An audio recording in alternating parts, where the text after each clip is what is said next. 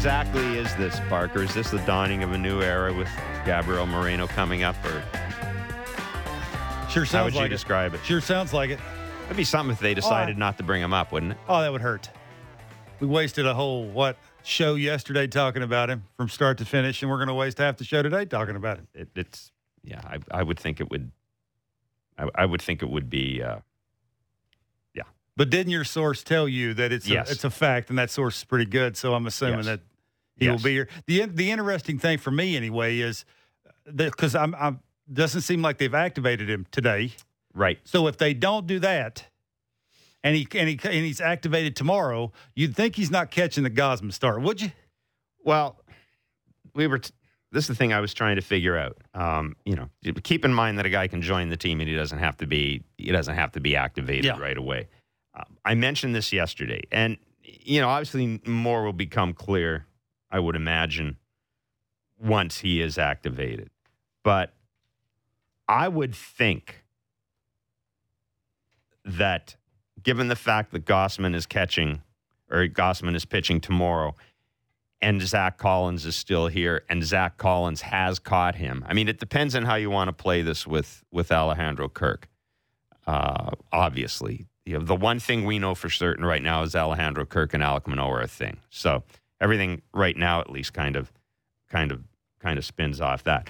I presume Kirk catches tonight, and I don't know. Maybe you work Moreno in on Sunday. They're facing a lefty Sunday. They are. They're facing a lefty Sunday. Stripling's pitching for the Blue Jays, which would make a lot of sense. So maybe you work him in. And Stripling is Stripling is not working on anything right now. Stripling is on a good roll.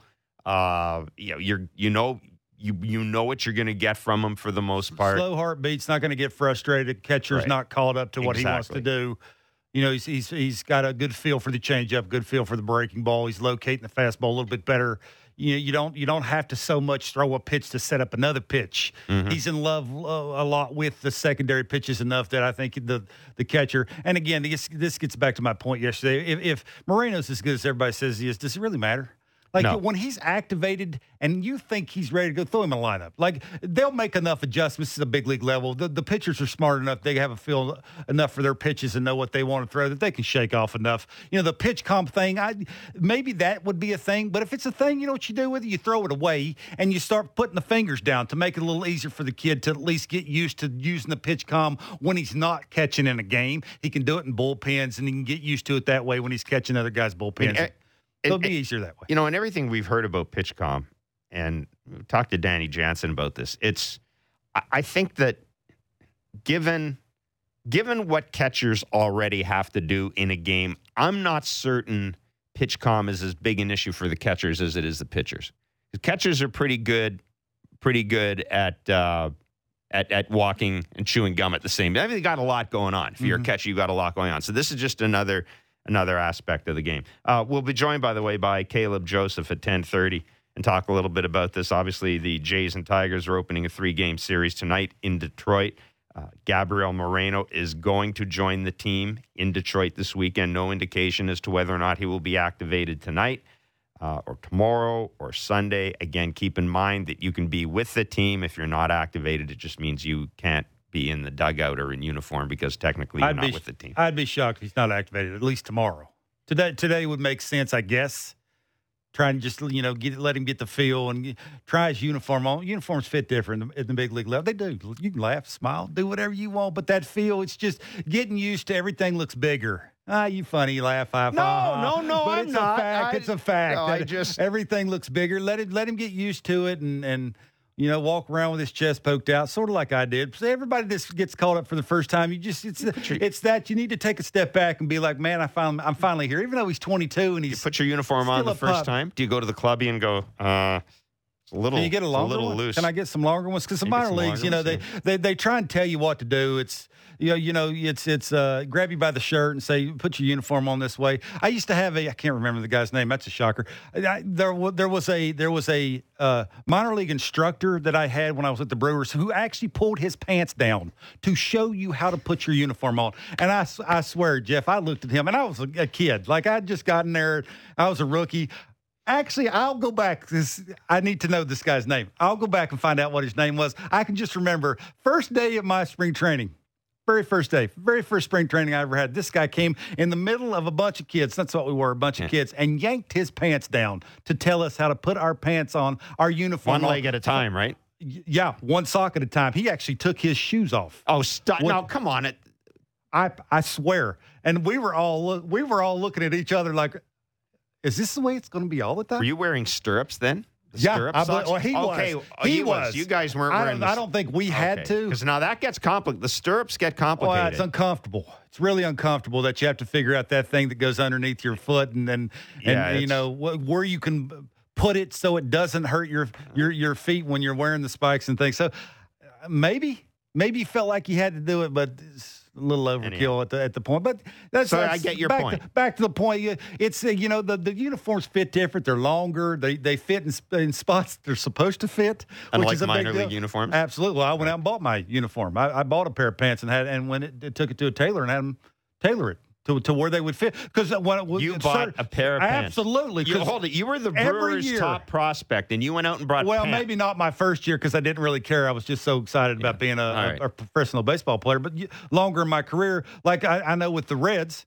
in their minor leagues, you had to have the half pant. Of course. You couldn't have the long pants. Because you want to have the red leg. No facial hair. Right. I think it was a mustache. It's sort of like the Yankees do. Yeah. That was weird. He's wearing the minor leagues. Does it matter? But they wanted to tell everybody what to do, so you had to have a half pant. And most of them, they didn't have it for bigger guys, so you'd have to actually take a longer pant, take it to a tailor, and have them whack that thing in half so it would actually fit. So you're not folding it up to where it's so uncomfortable and it looks atrocious. Well, yeah, it looks awful. So long story, you just can't wait to get to big leagues, so at least your uniform fits. You look good, you play good. You do, absolutely. And you get to figure out, find your way around the clubhouse and everything. Oh, it's so nice. You're not doubling up lockers unless you go to Chicago. I actually doubled up in Chicago in a locker. You've been in the old one. I know it's different now. I haven't been in the new one. I've been in the old. You've been in the new one too? No, I've been in the old clubhouse in Chicago. I was doubled up. Yeah, that was something else. It's not great. No, it was. And then that long dark tunnel, you got to walk to the field. Oh God, it's odd. And then you got to go to the under the right field stadium or the seats to the batting cage, which is dirt. It's dirt. The batting cage is dirt. It's not great. It was not great. It was brutal. I used to hate. That's why I hate Wrigley Field, because it was always raining. It was always wet. Oh, I loved it. Yeah. The atmosphere. You're an old romantic, though. I am. We should also mention A.J. Hinch, the Tigers manager, joins us at 11 o'clock. We're going to reminisce about his days as Kevin Barker's teammate with the Philadelphia Phillies. He had no idea who I was. No idea. I got to AAA late, and I'm pretty sure that Ryan Howard was playing first. I was sort of that guy that was with Ryan to try and figure out, get him to the big leagues and be that, just show him how to do all that stuff. You were the guy that showed him how to put his uniform on. Absolutely. You were his mentor. And I got called up last 2 or 3 weeks of that season in AAA, and AJ was there. Not really. It was more of a courtesy. Oh, that's what I said. Yeah, the courtesy call up. There's nothing wrong with that. It was. So you were Ryan Howard's mentor? Not really. Well, he did pretty well. So whatever lessons you taught him, I take all credit for that. Absolutely not. Whatever lessons you taught him, he seemed to. I didn't teach him anything.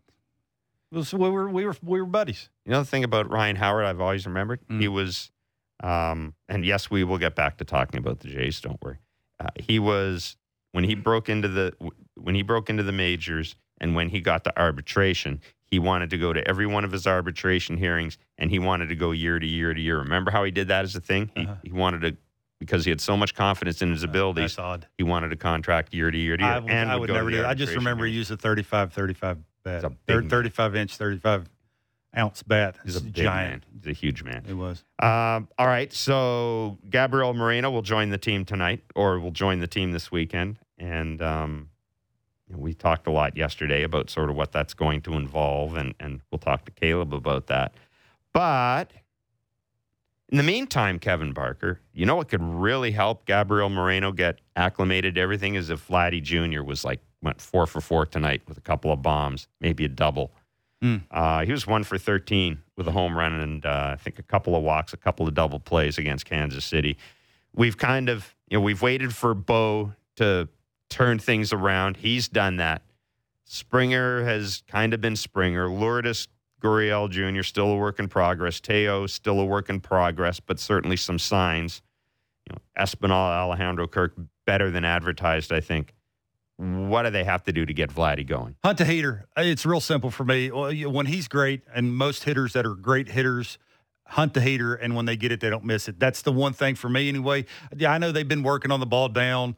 Those are things, there's a couple of things that you see that he's doing wrong. At least I do. He's late with his lower half. The little second gather that he has when he starts his first swing, he comes back, he stops it again. It's that little when he stops it and he starts it again, getting his front foot down, and he's trying to play catch up. When you play catch up, you leak with your front side, and you start to not have barrel length. And you see a lot of those where it looks like when he makes contact, he's leaned back, and the barrel length is not in the zone very long. So it's in and out, and that's why you see the ground balls to third base and shortstop. And you see him in certain counts, like 3-1 counts, that he's trying to looks like he's inside out, and baseballs to right field. He's not trying to drive them. He's late with something. And for me, what you've seen from day one till yesterday or the day before yesterday when he's playing, he's trying to hit something he really doesn't have to try and hit. The ball away, why are you trying to even attack that? Well, I think isn't that part of the whole – that's part of the whole thing with pitching him that way is make him anxious. And it's great to sit here and say, take your walk. But as well as I do, if Vladdy – and the other thing, too, and sometimes I think, Vladdy's – remember what everybody says about Vladdy? He's like his old man. There isn't a pitch he can't hit. Ball bounces in front of the plate, yada, yada, et cetera, et cetera. Sometimes I think Vladdy – I'm not going to say he gets carried away and believes his own hype because I don't necessarily think he's wired that way.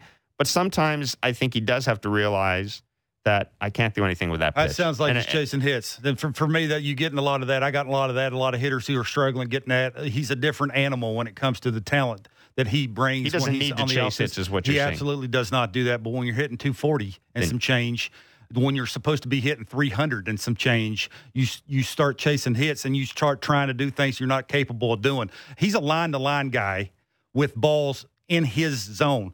Not pitcher's pitches. There's a big, giant difference. When I'm going to the plate and I'm swinging at 3-1 pitches that are pitcher's pitches, that I'm trying to massage a ball to right field just to get a hit, that will tell you he's chasing hits. And until he gets away from that, you will see more valleys than you will see peaks. And that's a lot for me to say. When I came out here at the beginning of the season saying he's the best right-handed hitter in baseball, I said that. I will continue to say that because I believe it when he's getting a good pitch to hit. Good pitches don't mean strikes.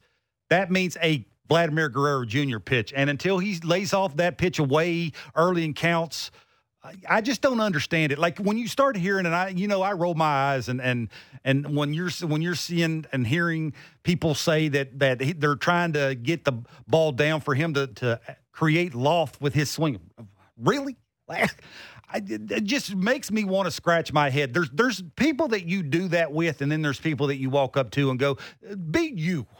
What are you? You are a guy with a very level swing who hits the ball so hard that it doesn't stay in the park. Yeah. That's who you are. You're not a guy with an uppercut in his swing. You're not a guy that creates loft in his swing because a pitcher is trying to get you out, down, and away. If a pitcher at the big league level can throw you 3 strikes down and away, you tip your hat, you walk away. I will bet you if you chart this throughout an entire game, 9 times, if not 10 times out of 10, they're going to miss and throw you a good pitch to hit. It's that pitch. Because you're so good and they game plan against you so much, and they coming into series, Detroit, even though Detroit's 10 games under 500, there's 1 or 2 guys in the lineup. George Springer's probably one of them because of who's the manager for Detroit, and Vladimir Guerrero Jr. Even though he's struggling, don't let those 2 guys beat you. And for Vladdy to walk up and expand the way he's expanding, will tell you there's a lot going on between the years that probably shouldn't be going on. There's a lot of conversations about do this, do that. Instead of just going up, be you, big man. Like, try and be on time for velocity. Be that. That will correct that driving the front side down and through the baseball. That will level it out. That will add length to your swing. That will get you to the big finish and try and get your pitch. Simplify that as much as possible. And if you can do that and lay off of all the other stuff, because I got to be honest with you, Detroit's bullpen – don't tell you they're second in baseball in ERA. They get after you. Yeah. So you better get their rotation. And this just gets back to the point of, these guys that expand and get themselves out a lot. When you're facing teams sort of like this or trying to play catch-up and every single pitch matters the way A.J. is going to treat this, you're going to have to be better at zoning up and getting your good pitch to hit. And this is sort of, it frustrates me because you watch Vladdy, he's going backwards more than he's going forwards in his season. And I don't understand that. I just because it's very hard for me to speak on the game plans. I just know what I see, and what I see is not a very good game plan. It's a game plan that lesser hitters take over and over and over again. The great ones, Mike Trout's going through a little hiccup. Mm-hmm. Everybody goes through offers. But it's how you handle those and how you come out from them, and you don't let it carry on throughout an entire season. You watch Vladdy get so frustrated in his first at-bat over an umpire. Really? Those are the things for me that are very frustrating and need to be corrected, and they can only be corrected by him. Coach can't walk up and tell him that. A teammate can't walk up and tell him that. It's up to him because he's an elite hitter. Elite hitters think differently. They act differently. And for me, he needs to start acting elite. Plain and simple. It is now, June 10th. And we'll do Barker's back leg bits later, but we already have a question from somebody just saying, has it occurred to any of you guys that last year may have been an outlier and maybe the Vladdy we see long term is something less than what we saw last year? We'll deal with that in Barker's back leg bits, but I still think that he's an elite hitter. I still think that he's a guy at some point in his career will once again challenge for a Triple Crown. I just don't know what we're going to see from him this year. I'm beginning to think and again, it's only June 10th. But I don't know. I've adjusted my expectations for him this year because you get to a point in the season where it gets hard to hit 300 when you're playing every day. It is. He's still got 13 homers and 31 RBIs. He's got an OPS 800. It's not like he's falling off a cliff and he's atrocious. And I got news for people. 600 OPS. I'd be willing to bet he still goes to the All-Star game. I'd be willing to bet that the players and the coaches. He's pretty popular. I'd be willing to bet he goes to the All-Star game. I'm with you. Let's not get crazy when it comes to what you saw last year. Now, did the minor league parks help him? Absolutely. Like going to right field, dead right field, and hitting home runs and creating backspin. Absolutely. Again, I played in those parks. I know. I know how the ball flies in those line to line, and mechanically, you don't have to be all the time perfect to be rewarded like you do in big league parks. That's the difference. Is mechanically in big league parks, when you're going the other way, you almost have to be mechanically perfect with eyes and directing barrel and lower half and, rotation of the hips and everything getting to your finish has to be almost perfect to go the other way. Why do you think pitchers have made the adjustment to force him to hit the ball to right center field? That's a big difference for me. But let's not get crazy when it comes to, that Vladdy can't have a really good season. I mean, what's the expectations? Is it what he did last year? He almost hit 50 homers. Yeah. It's too much. We still got to remember he's 23. Is he 23 or 24? He's a pup still. He's still trying to figure out how to make adjustments. And I'll say there's something too when you rush a guy to the big leagues, which is exactly what they did, and he didn't fail at the minor league level. He's going through how to figure it out. What's the routine? What did I go to when I didn't feel right? What did I go to when I was having trouble creating backspin to the other part of the field? There's all these things that go into it that he's trying to go through now. And I'm still in the camp that he's a really good, if not a great hitter, and he'll figure these things out. But it's just, it's a little puzzling why you see the same over and over and over and over and over again. That is the one little odd thing of the great ones figure it out quicker than the good ones. See, I will take one. I take one optimistic thing away from what we've seen from Vladdy so far, and that is the fact that he's playing every day, which I still maintain. We talk about 5 tools and all that. There is a tool called durability. That's the 6th one. Where you play every day, mm-hmm. and his defense at first base has not suffered, and that's why. I don't know. Maybe it's just the way maybe it's because I've covered a lot of young teams, like covering all those young Expos teams and all that. And you can get carried. I'm not going to say get carried away with offense. That sounds stupid. But I really do believe that good players that water finds its level in baseball. Over 162 games, a good hitter is going to have a good year. What I watch for is how is he in the field when things aren't going well? You know, the old cliche, does he take his at-bats with him into the field? And does he stay healthy? Like, I have enough belief in these guys and I was saying this about Bo. And Barrios, the same thing. These guys are such good athletes. As long as they are going out every fifth day in Barrios' case, or every day in Bo's case, they are going to be fine because they will figure it out. Elite athletes will figure it out. And that's where I am with Vladdy as well. I still do think the facing the Yankees bullpen early in the season the way they did, as much as they did, all the right-handed power arms, sinking, sliding away.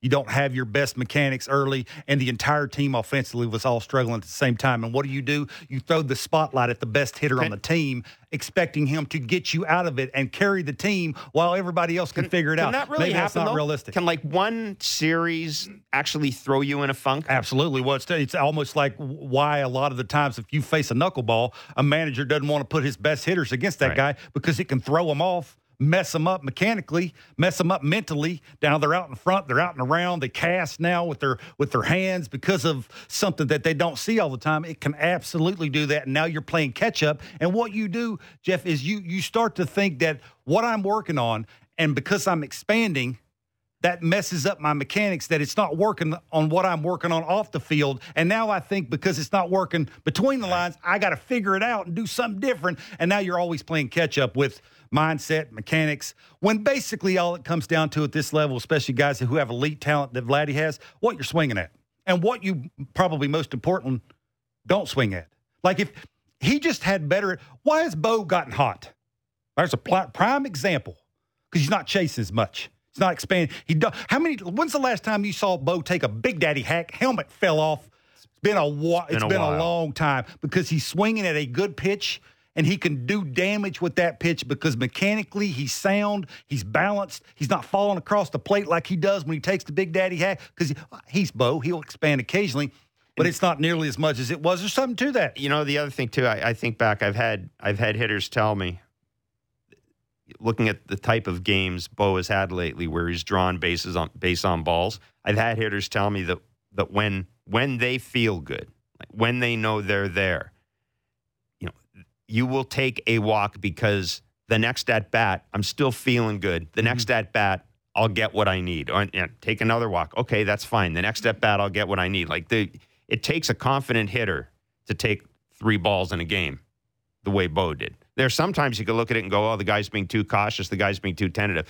But you saw how Bo took those pitches. He took them like hitters. Like he wanted to swing at them. Exactly. But they're not. I can't do anything with it. Okay, so I'm gonna take my walks. And I think that is a great point about what we've seen from Bo lately. He can still uncoil one of those swings. Occasionally he'll get frisky, take the Big Daddy hack, but most of the time, if not all the time now, it's under control. He's using his backside. I used to say that, you know, when you're talking about hitting over 300, not being balanced, it doesn't allow you to do that, because what it does, it disrupts where your barrel is in the strike zone. And when that happens, you don't have length. I talk about length all the time because that gives you a chance to almost newspaper it. And newspaper it means even if you hit it on the label of the barrel or you hit it on the end of the bat, it's sort of, I have so much length to it because I'm so good with my lower half that I can sort of fight it off, and it gives me a chance to get a hit. And you know, if you're going to hit 300, you got to have 4 bloopers a week to do that. And this just gives you a chance. And I hope Vladdy sort of can figure it out and refine what he's swinging at, and maybe lay off something down and away, and be okay with if a guy makes 3 good pitches against me, because that's not who I am and that's not who I want to be, I'm going to tip my hat and turn around and walk away. Do you think he's good enough to do that? I hope he is. Well, we'll see. Jose Barrios gets the start for the Blue Jays tonight against Elvin Rodriguez of the Tigers. And, of course, as we've already mentioned, as you already know, Gabriel Moreno will join the team this weekend. Caleb Joseph is a former Blue Jays catcher, Sportsnet analyst. We'll talk to him about his expectations for Gabriel Moreno and look ahead to tonight's start. What do you need to see from Jose Barrios? It's Blair and Barker on Sportsnet 590, The Fan 360, and wherever you get your favorite podcast. Breaking down the top stories in the NHL every day. The Jeff Merrick Show. Subscribe and download the show on Apple, Spotify, or wherever you get your podcasts.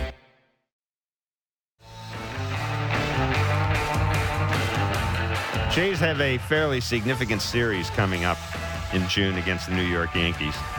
Friday, June 17th. First of 3 games against the Yankees. And we will have a pair of tickets to give away later on in the show with our daily trivia question. So if you want to see the Jays and Yankees hang in there, who doesn't want to see that? What do you mean if?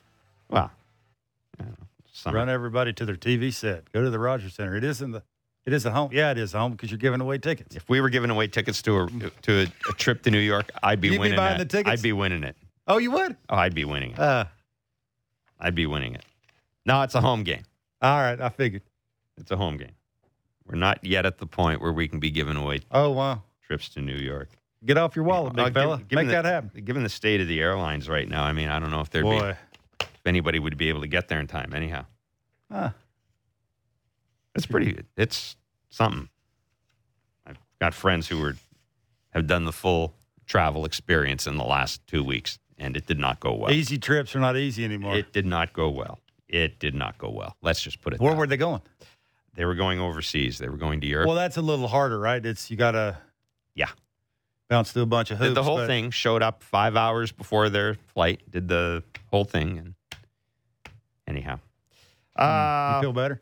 Huh? You feel better? No, Get that off your chest? No, not really. I don't even know why I said that. Caleb Joseph is former Jays catcher, former Major League catcher, Blue Jays analyst with Sportsnet. Caleb Joseph joins us on Blair and Barker. Mr. Joseph, sir, first question. Are you surprised that Gabriel Moreno will join the team in Detroit this weekend?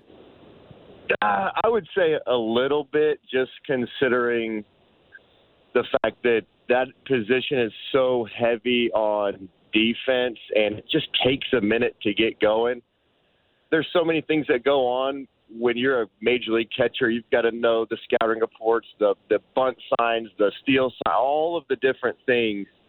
And, they're right in the middle of a championship season. I never liked seeing a young kid come up early in the season, especially during a championship season. But he is, maybe the second-rated catcher in the system in terms of minor league system, the entire minor league system behind Rutschman, right? So the excitement of what he brings is very, very entertaining, and I am kind of waiting with bated breath to see him because I haven't really watched him play. I've heard and read nothing but amazing things about him. A little bit shocking, yes, because of just what it takes to work with pitchers and how you can have spring training start after spring training start and bullpen session all you want, but it just is totally different in the real major league game setting than it is during those other settings, and it takes a minute. So I am a little bit shocked, but not really, considering his prospect status and that he's just been absolutely on a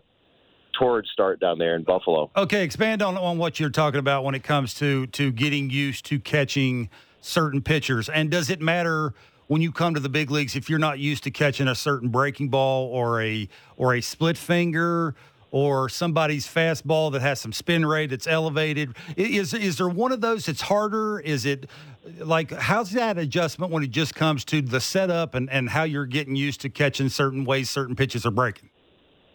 Oh, it's big. It's big. And there's no type of reps you can do in spring training, even with the same players. That's one of the things I learned really quickly was a lot of major leaguers, they're getting their established major league pitchers, they're getting their reps in. So they're not going to show you their best sequences, and a lot of times you're not going to really get their best break on their slider or their hoppiest fastball.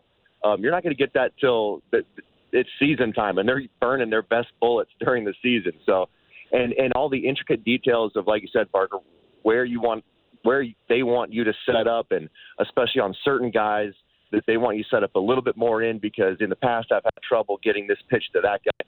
These are details, and these are constant conversations that happen every day, and especially when you're young, it's overwhelming. Like it just is. There's so much information, and we're not even talking about the scouting reports. I mean, goodness, if I had the amount of information that these kids have now in my first year, I might have I might have had a hernia. I would have. Yeah, I just would have. There's so much that it might have clouded me. But I will say Pete Walker does an amazing job of being able to sift through that, and so I don't think that'll be as much of an issue. But it's a lot, and so just be patient, Jays fans. Be patient with this kid. It's going to take a minute to get his feet going. I'll tell you a really fast story. In Tampa Bay, my very first game, I had rushed in there, showed up late, and they're going over the 5 different sets of signs because my manager, Buck Showalter, was just paranoid that people had the signs. So we had 5, 6 different sets of signs for this and that and this and that. And wouldn't you know, first game versus the Rays, I have to put on both a bunt play and a double steal sign, and I totally mixed them up, gave the wrong sign for both ones, and Buck is sitting there waving his finger like, no, that's not right, gave me the other sign. It took me 3 tries as a 27-year-old to get it right. That's how fast the game starts to speed up. So it's so much that is going on. Just be patient. He's going to be a good one, but don't expect too much early on. Okay, I want to dig into that a little bit more because this is intriguing me a little bit when it comes to what you're going to look for that would tell you that he is a good catcher. I'll give you an example. Whenever I watch a good hitter hit, I look at how they take pitches. I look at where the ball is, good velocity, where their mechanics are, where their front foot's at. Could they swing at it if they wanted to? Would it go to where they would want it to go, meaning could they get the head out a little bit if they wanted to pull that pitch mechanically? Are they sound enough to do that? Plate awareness, all the things that go into being a good hitter. When you're sitting down watching him, is there a certain thing that you're going to look for? Would it be his base? Would it be that one knee thing that's big in 2022? Would it be framing? Would it be, you don't see that pitcher shaking off a lot? Is there a certain thing that you're going to be looking for that will tell you, man, this kid's pretty good at what he's doing? Yep, that's it. I mean, you literally nailed all of the major points. I mean, first off, it's just fluidity of the whole play. It's fluidity of the sign. It's fluidity of the setup. When they're receiving the ball, is it kind of jabby, which would indicate a little bit of tense movements, and just you're trying to measure comfortability, right?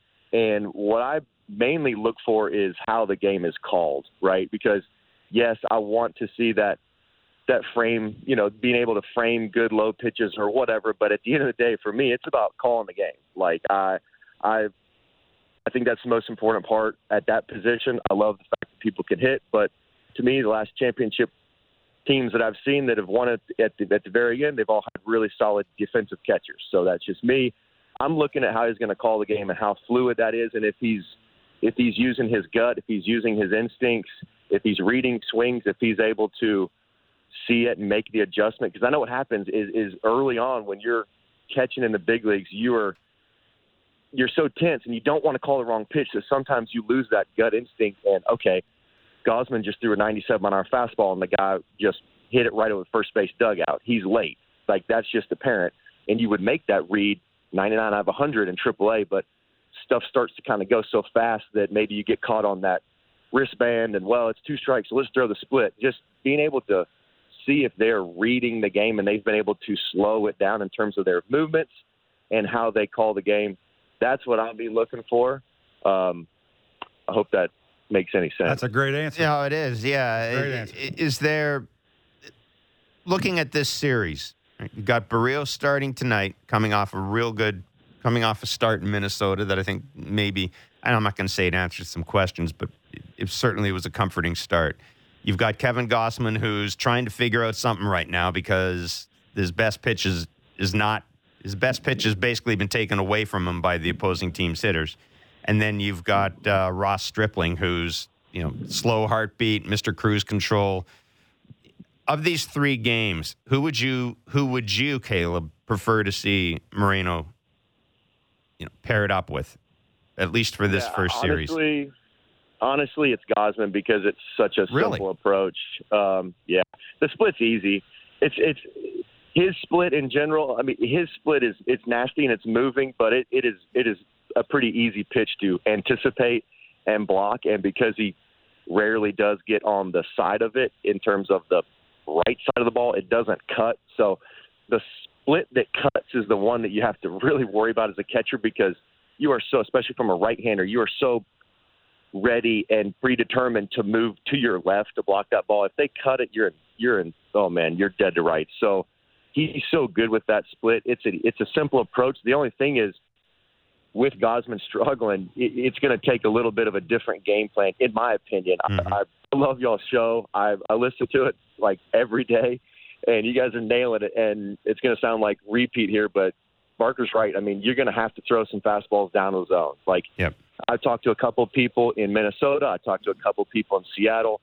They're talking about their game plan against him and that they just tried desperately to eliminate anything down. So it's one of the problems with analytics that I see as a catcher is too many pitchers, because the analytics give a value of 1 point in time, which is, let's say it's a strikeout pitch, right? Well, let's say he gets a guy 0-2 and he buries him with a split. Well, the analytics is going to say that split is the pitch to throw every time. Just throw it every time because he whiffed on strike 3. Well, sometimes how you got to that count is just as important as what you finished them off with. Mm-hmm. And so getting there with maybe a fastball down and away and then brushing them back inside with a heater and then going back to a split, that the sequencing of that was the most important thing.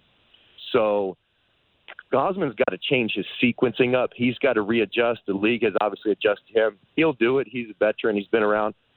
But I would like to see Moreno with Gausman personally, just because it's an easy repertoire, and let Gausman go make the adjustments in terms of calling the pitches and throwing his game plan. Let the kid just catch it, because it's a good fastball to catch. It's fun to catch. It's good to snap and frame, and then the split's not too difficult. Awesome. Okay, this may be a little bit more advanced and down the road kind of thing, because you mentioned process, but I do want to talk about the catcher-umpire relationship. Not a ton of people talk about that when they're talking about new catchers coming up and having to have that relationship. It's not always the be-all, end-all, but it's something. And a guy that's been there and done it before, that's, came to the big leagues and tried to have that process of, the framing, not making an umpire look silly, all the things that go into that relationship. Is that a thing? Is that something that you need to sort of work into, or can you get that right out the gate? No, 100%. I think this is one of the most underrated parts of baseball.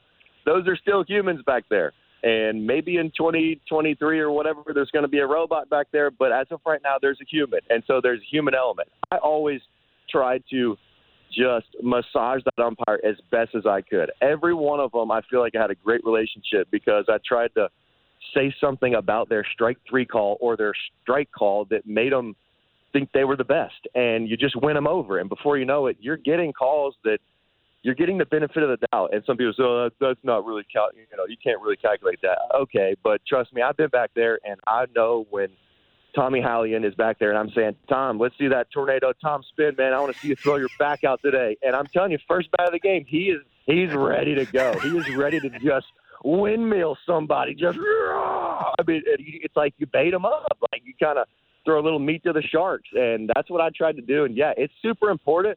And I think that still plays. I really do, because, goodness, I was in it until last year, and I was bullpen catching for basically the Seattle Mariners last year. And so every 5th inning, I'd run to the bullpen. I'd stay in the clubhouse for the first 5. I would run to the bullpen, and as I'm going there, I'd have all 3 base umpires coming over to me.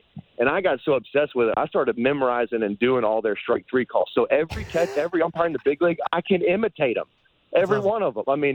I mean, Tornado Tom Hallion, I gave him that nickname. That was me. So, Larry Vanover, Hound Dog, I gave him, one day I said, Larry, you got to quit barking. You got to quit barking in my ear, man.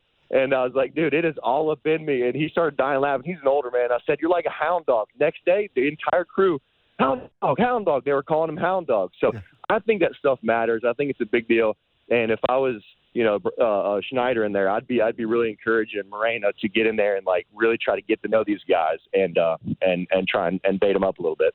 Yeah, Caleb, I was going to ask you, because I think a lot of people think that the only time they see a catcher and an umpire interact is when the catcher has an issue with a pitch. You will tell an umpire, "Hey, great call."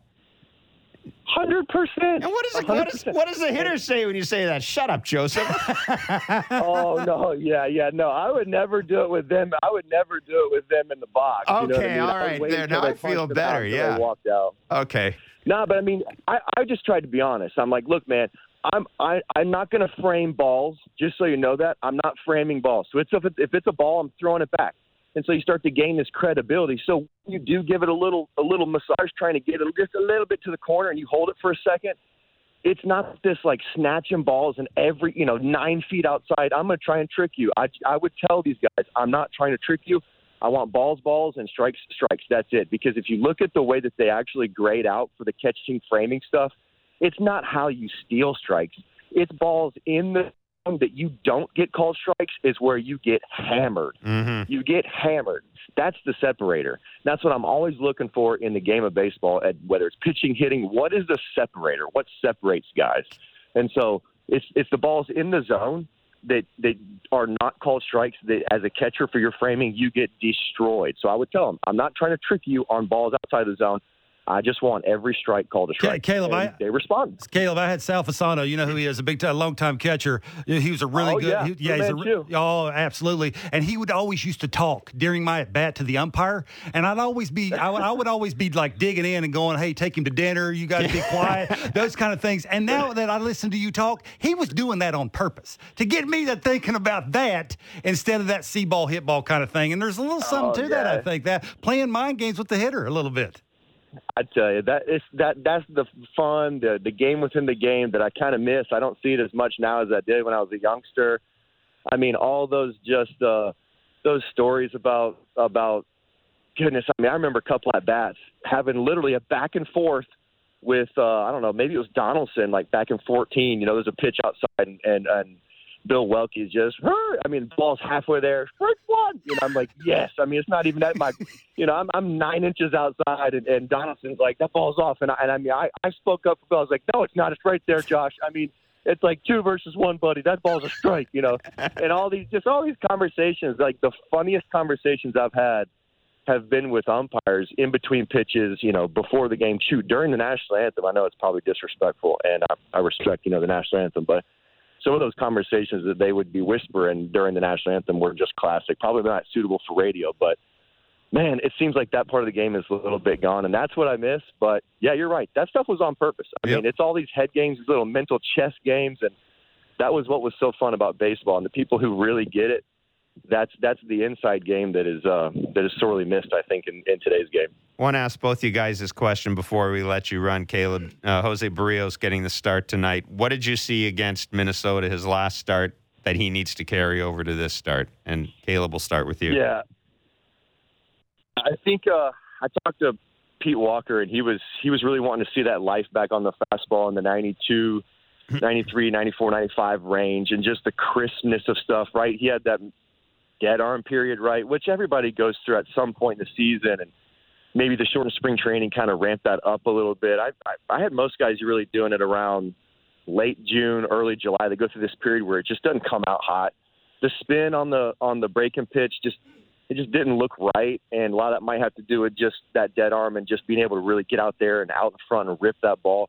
But everything that he did in the previous start looked vintage, very, very good Jose Barrios. And I really like the fact that Walker has been able to kind of shorten these movements up just a little bit to give him more control. That, for me, was when I faced him, I always thought he might have been a 4-ball before 3-strike candidate just because the movement was so big. But the pitchability was amazing, and he was all over. I mean, he's a tough at-bat. I have stood in the box against him, and he's thrown wiffle balls. I mean, it is – you got to pick a side and hope for the best. If you try and cover it all, you're done. I mean, and his action, everything was right. And so if he comes out and you see that fastball with good life on it again, and the really tight short break, well, not short, but just that really tight breaking ball, it's hard to explain. You can just kind of see it. Mm-hmm. That's going to be the key for me. Yeah, that's great stuff. That's great stuff. That I had noticed with 2 strikes against lefties. I don't know if you'd noticed, Caleb, but he really had an issue of putting them away. Like he could get to 2 strikes real quick. It'd be like 1-2, 0-2, but it's then he'd start nibbling. He didn't really have anything to go to. I think that front hip 2 sinker is a huge pitch for him. That sort of that freeze pitch, something that he can. Don't have to be too fine with. He can, grip it and rip it kind of thing, which allows him to be, a little bit easier misses with his curveball, I think. Yep, you're right. Tunneling those 2 pitches off of each other, there's not enough talk about tunneling. because it can't really be quantified. So I think a lot of people tend to dismiss it. Barker, those guys that threw it on the same plane and it comes in and it just one goes left, one goes right. I mean, we've all seen the pitch and ninja videos, right? That stuff is real. That stuff is so real. And so when you can get one pitch on one lane, inner lane to a lefty that's coming back towards the plate versus one going to their back foot, that is the most impossible at bat as a hitter. And I remember Masahiro Tanaka doing it against the Orioles for years. And I mean, some really, really good hitters that I played with that were coming back going, I have no idea what's coming. And that's how I felt every single at bat because I sucked at hitting. But for these really good hitters to come back and say, I have no chance, it actually made me feel better. It made me feel better. Okay, now you know what it feels like to be a 210 hitter, buddy. Now you know. Imagine being that every day, buddy. That's what it is. Listen, Caleb, really good of you to join us, man. Thanks so much. Good Thank stuff. you. Yeah, thanks so much. Anytime. Love your show, man. Love your show. Thanks, man. We'll see you. Take care. Caleb Joseph. That's funny. The umpire stuff is hilarious because back in the day, there used to be a lot of everybody knew everything about Sal Fasano. I used to get so chapped. I would have full mean conversations with Sal Fasano in the batter's box. Pitcher would be standing out there waiting, and me and Sal Fasano Sal Fasano would act like he's messing around with the dirt and cleaning up the dirt, but he'd be yelling and screaming at me, and I'd be yelling. We're best buddies, but it's just the fact that he'd have a full-on conversation about whatever he was having it with the umpire, and I'm trying to concentrate. I'm not chasing a breaking ball, and he's having a conversation, but now I know. No, it was on purpose. He was trying to get me out of my game, which it worked all the time. He used to be so good at setting me up and throwing pitches to just get me sort of out of my game, what I was trying to do. And there's a lot to that. That's great stuff. That relationship. There's something to that conversation of okay, now I'm not going to show you up, but I need that pitch. Yeah. He's going to be throwing it here all day. I need you to call that. There's something to presentation and how you have the conversation. That's great stuff. Well, and you see it a lot of times too with umpires and hitters, right? A hitter will ask the umpires at the outside, is that this after a pitch? Is that as far as you're going to call it? And they're not insulting the umpire; they just want to know if that's the far the strike zone is going to go that day. It's how you deliver it. Because there's a lot of times you don't like umpires. You would just say that's the dumbest strike zone I've ever seen, and he'll be like, ear will go up. Yeah, what'd you say? And then he starts to take his mask off, and then the conversation gets a little hotter. But it's that relationship. Sometimes you will see guys that can take a pitch right down the middle, ball. It's just that relationship between, and then there's other guys that will have these strike zone called because of the size of their number. Now I have had umpires call that a lot of the times, and it's just that sort of. I don't know if it's because you've been around the league long enough, or I just think it's how you have the conversation is more of it. Yeah, I mean, I know one of the things that Joe West was always big on was when a young player, when you come up to the plate, you say hello to the umpire and you tap the catcher like you just do when you come up every time. And he would take his mask off and get in a young guy's face if he didn't do that. He probably got in my face then because there's no chance I'm saying that. No chance. No chance. That's a little bit too much. Yeah, sometimes you got to remember you're an umpire. I get it, but again. Maybe if I was in the big leagues longer and I was an everyday player for say 10 years in a row, maybe the conversation and the relationships are a lot different. But when you're sort of up and down, the relationships are not as good as they would be. Yeah, that was it was also interesting that Caleb would have him catch Gausman because of the pitch, which makes a certain amount. There's not a lot of thinking going on with Kevin Gausman. There's not, unless there's just a couple of pitches. Unless they take the good one. Yeah. Now what? Well, you made the point. If that first good splitter is taken a couple of times in the first inning, now Kevin Gausman's got that. The wheels are spinning. Am I doing something? Are they on to something? Different game plan. Can a kid make up for that? A.J. Hinch is the manager of the Detroit Tigers. He was a former catcher himself. He's not going to give away any state secrets, but I'm going to ask A.J. Hinch about what it's like to be a young catcher making your major league debut. We'll also talk about what it's like to manage a team that has a bunch of young guys and a surefire first ballot Hall of Famer on it as well. Lots to talk about. A.J. Hinch is next. Blair and Barker on 590, 360, and wherever you get your favorite podcast.